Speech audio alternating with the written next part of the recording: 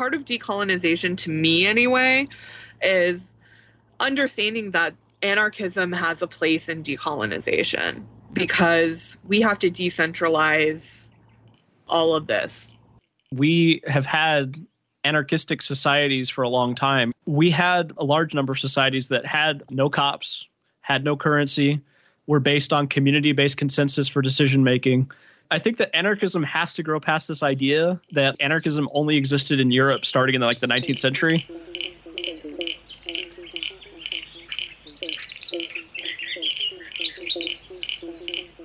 You're listening to Earth Matters on the Community Radio Network with Nikki Stott.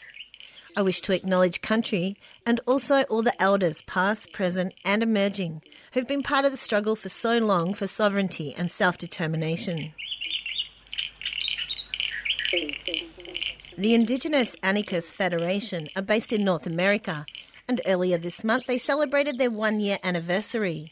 The IAF positioned themselves within the context that Indigenous anarchism is an ancient concept, predating European anarchism by thousands of years, and that this ancient Indigenous anarchism was only recently destroyed by the forces of colonisation, capitalism and white supremacy. Indigenous peoples in Latin America went on to adopt the European anarchism that was initially introduced in that region by immigrants in the 19th and 20th centuries, and shaped it to fit their own struggles and contributions.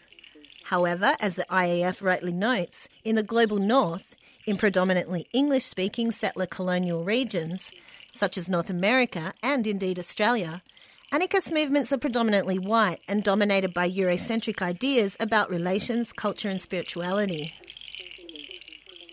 The IAF is currently working to unite the unique anarchist struggle of Indigenous peoples in North America by providing a platform to share Indigenous anarchist ideas, struggles, philosophies and challenges. This week on Earth Matters, we'll hear from IAF members Bombshell and Insurgent E, reflecting on the formation of the IAF and their own personal and political histories as Indigenous anarchists, situated within anti-capitalist, anti-colonialist and anti-fascist frameworks. This audio recording was sourced with thanks from the Final Straw Radio.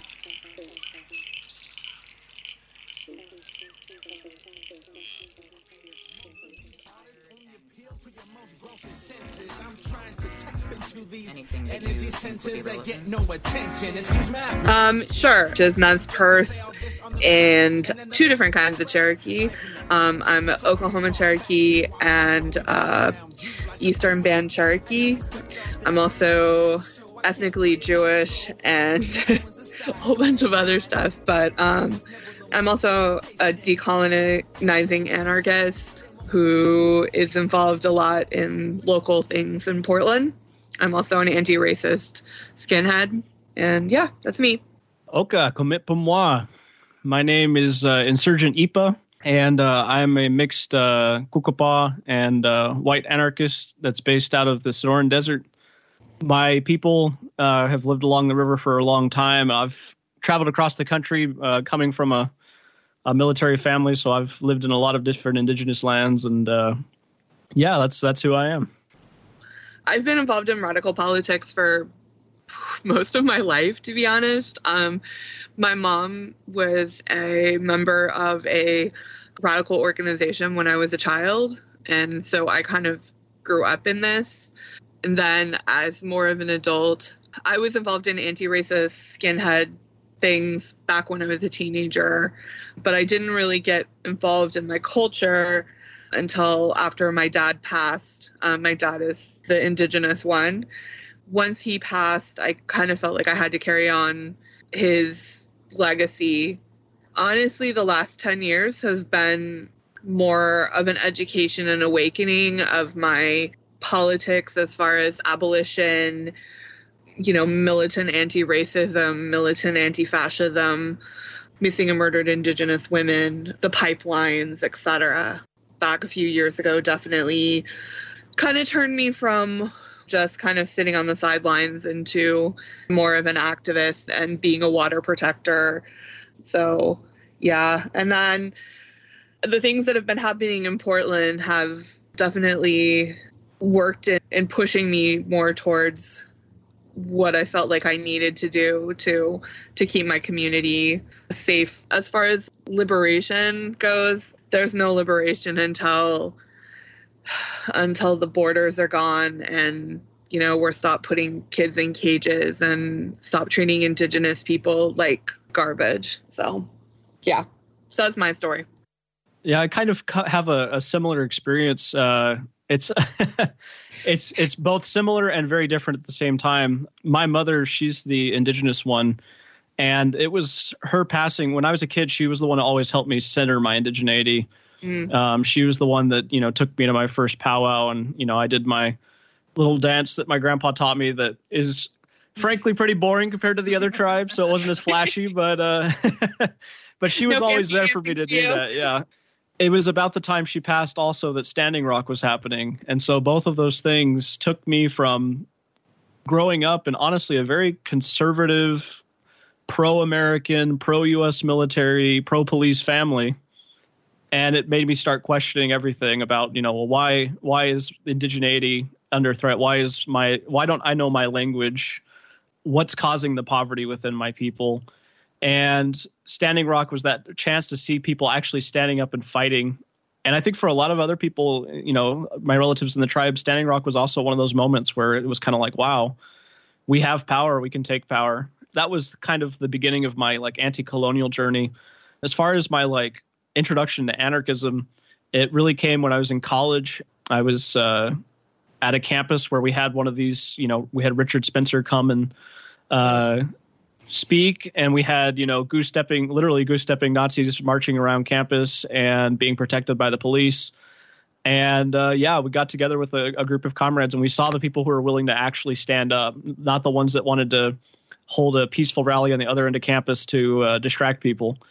And it was kind of the combination of that anti-capitalism and anti-colonialism and anti-fascism that really kind of drew me into the liberation projects that I'm doing today. So centering my indigeneity in the struggle, but also finding a way to be anti-domination and to build a world based on liberation and true freedom. It's very interesting to me how the biggest thing that they have a problem with is the word genocide in the media. If you look at the signs of genocide, I guess there is, I don't know exactly what it's called, but going after women is one of the ways. Women and children is one of the signs of genocide. So it absolutely is. I mean, this has literally been going on for decades and has been ignored. Just within our own area, in the state of Washington, there's something like 55 women and girls who are currently missing right now. Not murdered, but just nobody has any idea where they are. Western Canada and the West Coast is a pipeline for human trafficking of women and girls. When you look at the man camps along the borders, again, another place of trafficking, it amazes me that people just want to shut their eyes to this happening, yet somebody's buying it. Somebody is preying on these people, but they just are like, no, it's not happening. I think the latest statistic I saw was something like 82% of all assaults on Indigenous women and girls are done by white men. 82%. If that's not a sign of colonization, then I don't know what is.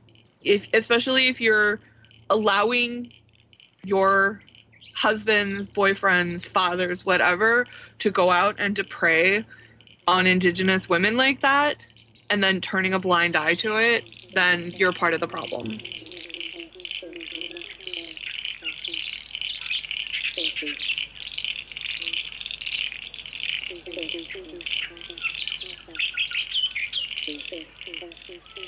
If you don't know the history of kind of American Indigenous politics, in different parts of the country, you have mixes of different tribal groups because of relocation in the 50s, 60s, and 70s.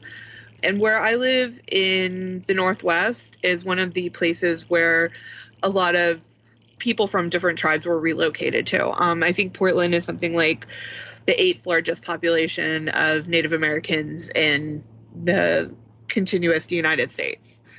But what I see in our anarchist, communist, whatever leftist groups is very white.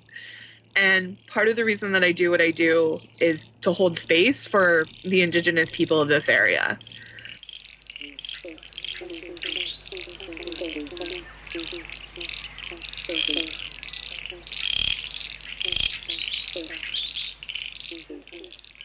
The Indigenous Anarchist Federation really came about, a group of anarchist comrades just talking.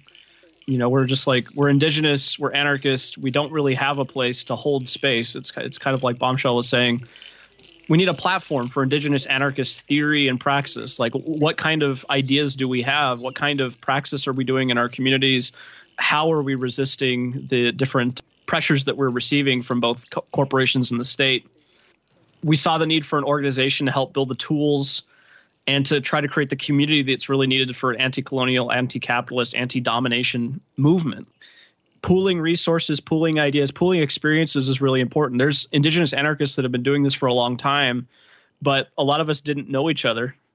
We didn't know where to find each other. And so we kind of felt isolated and alone. Creating a space for us to meet each other, to discuss, to find strategies to incorporate anarchism into our communities is kind of what this was born out of. And it's just been amazing to meet all these great comrades that we just didn't know existed and come together and work together. Yeah. For me, it's on top of being, you know, a great experience with having great comrades and everything. It's also been a learning experience because we cross borders. You know, we're covering all indigenous land, not just the U.S. And that's, I think, really important. Yeah, we've got people from Canada to Nicaragua. And so, you know, being that there's over 500 cultures in just North America alone, it's difficult, but it's also really enlightening because there's so many different cultural experiences. There's so many different types of colonialism, so many different flavors of imperialism that we have to try to contend with, and we can all support each other. And part of decolonization, to me anyway, is understanding that anarchism has a place in decolonization because we have to decentralize all of this, all of it. So all of it needs to go away. That's my spiel. Sorry. Go ahead.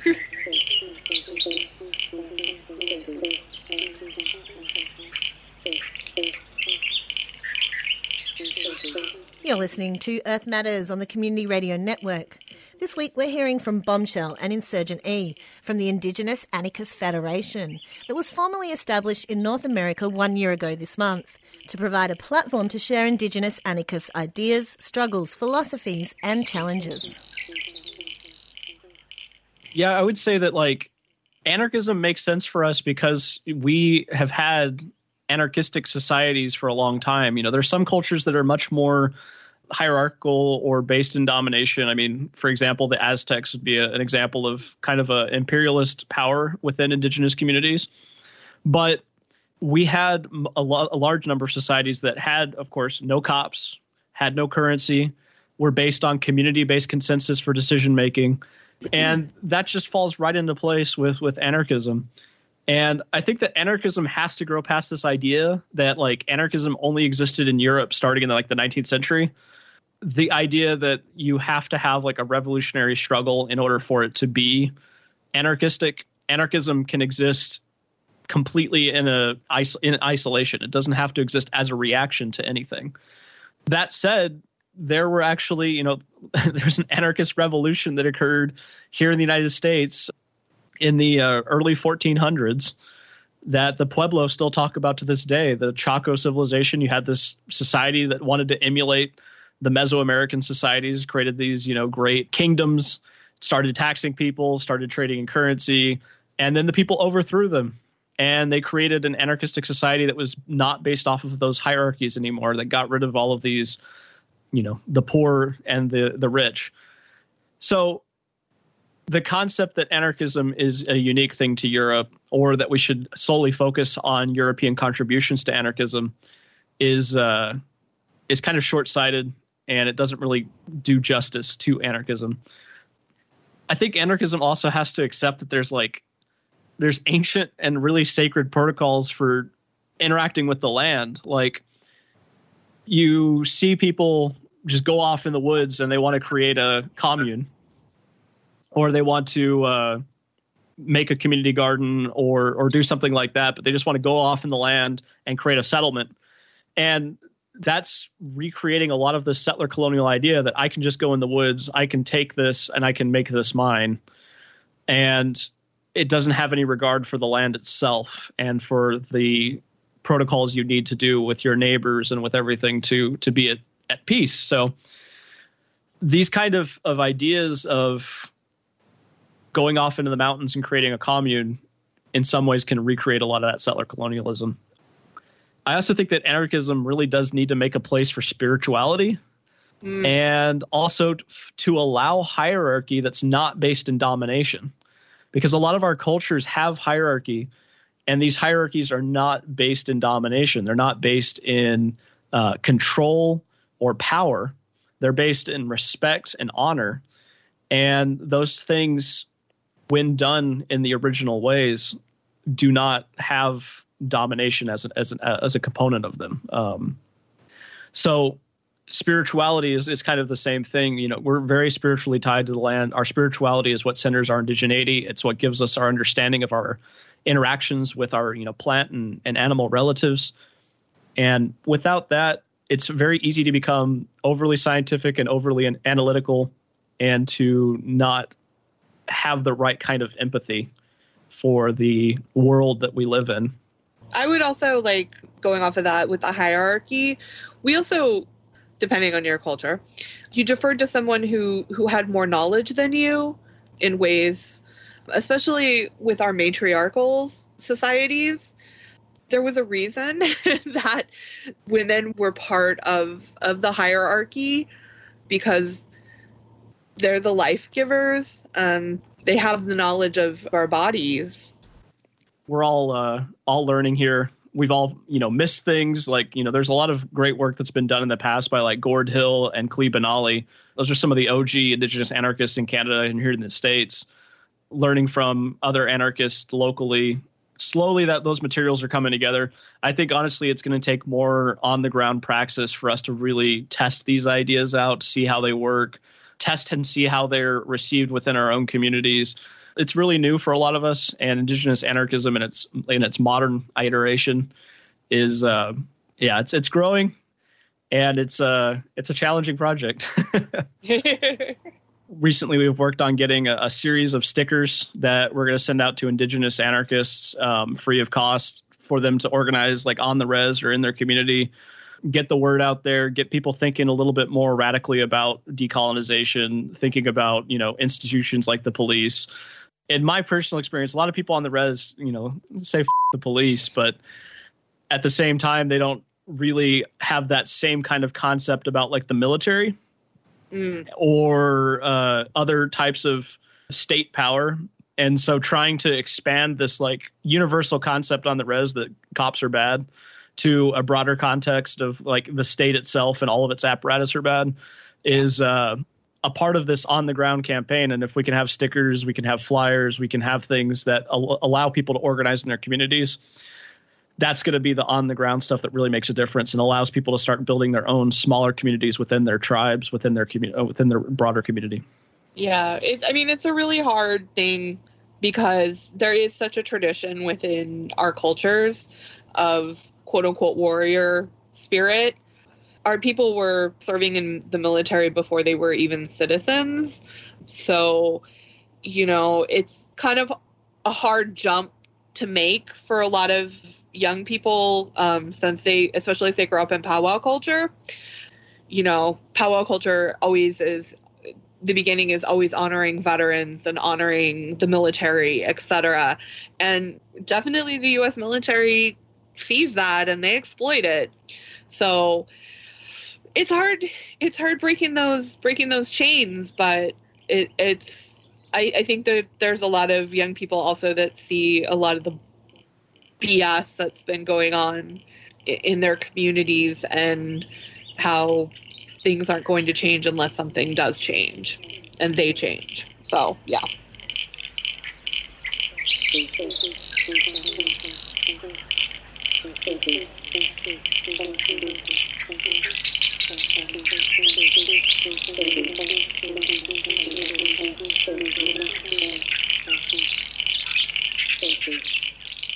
The Indigenous Anarchist Convergence is happening up in Flagstaff, and it's going to be a really cool event. It's August 16th through 18th in Flagstaff, Arizona at the Thala Ugan Info Shop. It's on traditional Navajo lands. It's being organized by a whole bunch of comrades all over the state of Arizona, New Mexico, basically the Four Corners region. And it's a really cool opportunity to get together with other Indigenous anarchist comrades, anti-colonial folks, anti-capitalist folks that are working on a wide variety of projects.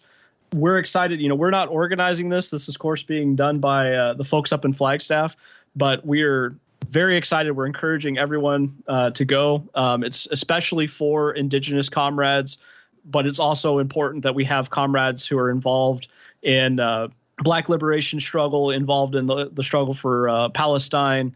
Anybody, people of color need to come together. And this is something that we're really big on, is this type of internationalist, interracial solidarity. Race is just a concept, but a lot of us people of color have experiences that are shared and struggles that could benefit from solidarity. Just like, AIM and the Black Panthers back in the day. Nowadays, there's even more going on, and it's even more internationalist than before. This is a really cool opportunity to go up to Navajo lands and to sit down and have some tough conversations about some hard topics, and to make sure that we're growing as Indigenous anarchists and those who are non-Indigenous growing in our anarchism. There's been all this great stuff that has come out in the last 5 years, and I highly recommend doing a little digging and doing a little research and finding some of these authors. I can never get her name right. It's Kutcha Balding Risley, I want to say. I'm totally butchering her name. But her work on decolonized feminism and Indigenous feminism is amazing, and I highly recommend. I would also encourage people to read more, read as much as you can. Some basic texts that you can read. Open Veins of Latin America by Eduardo Galeano is a really good book. It talks about the colonization of the Americas. It talks about the introduction of slave labor, both in Indigenous communities and with expropriated Black communities. Indigenous Peoples, History of the United States by Roxanne Dunbar Ortiz. Classic work, very good. Yeah. 1491, New Revelations of the Americas Before Columbus by Charles C. Mann.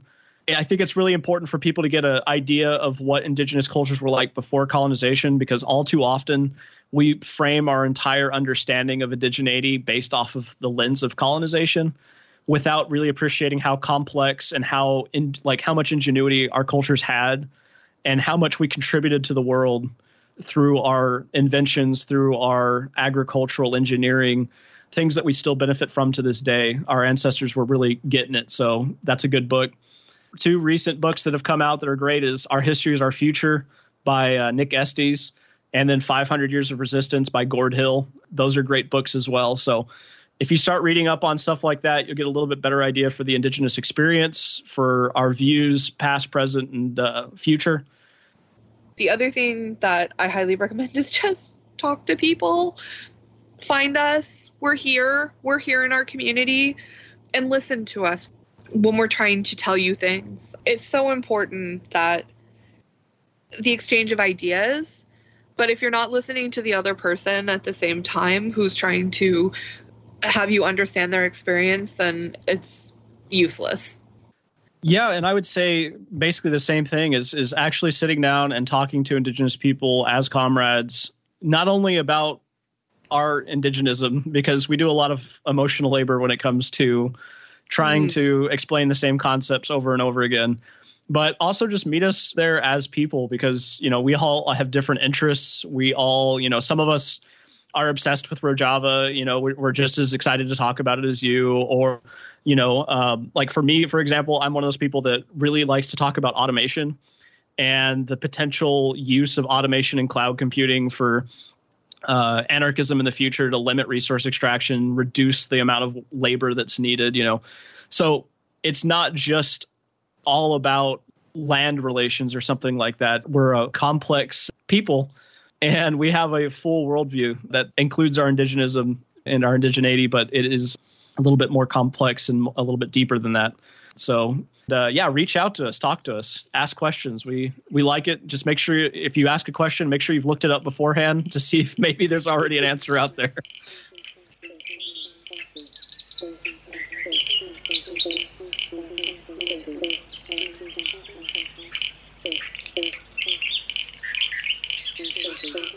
You've been listening to Earth Matters on the Community Radio Network. This week we heard from Bombshell and Insurgent E from the Indigenous Anarchist Federation that was formally established in North America 1 year ago this month to provide a platform to share Indigenous anarchist ideas, struggles, philosophies and challenges. You can check them out at iaf-fai.org and also on their socials. And the Indigenous Anarchist Conference runs from August 16 to 18 in Flagstaff, Arizona at the Thala Ugun Info Shop and welcomes Indigenous peoples, Black people and people of colour. You can register online at thalaugun.org/IAC-registration/. Thala Ugun is spelled TALAHOOGHAN. This week's audio recordings were sourced from The Final Straw Radio, a weekly anarchist radio program broadcasting out of occupied Cherokee land in southern Appalachia. They can be found at thefinalstrawradio.noblogs.org.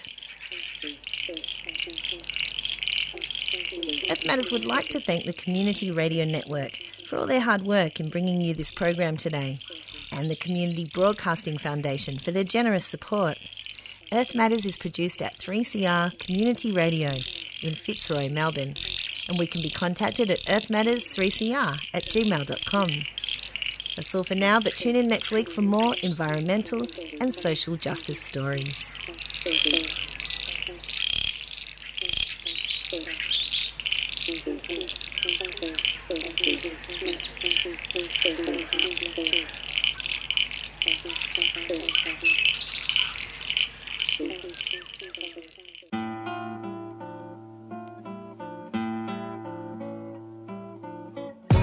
Genocide here is a lot more sneaky than it is in Rwanda or other places around the world. It's one thing white fellas learned in the last 200 years to be very sneaky about their genocide. You look at the 38 nations that were here before white settlement, and then you count up the numbers that are still surviving, still out there doing their business on their country. Well, there's only 25 left, so what happened to the other 13? Let's talk about the Black GST, genocide to be stopped, sovereignty acknowledged and treaties made. Tune in to Fire First every Wednesday from 11am till 12 midday on 3CR with Robbie Thorpe. That gives us what's already there. Those people who have no land rights haven't got justice, but neither do those people who have land rights have justice. You're listening to Community Radio Network around Australia, brought to you by 3CR Community Radio. So stay tuned as we bring you news, live updates, music and interviews with Aboriginal people from around the country. The only free body we have is the Aboriginal government on the grassroots and the Aboriginal embassy on the lawns outside the old Parliament House. We will not go away, and as that stone rests in that mountain, and as our spirit rests in this country and over this country, we will not go away. Neither shall our power pass. And that's here forever until justice comes.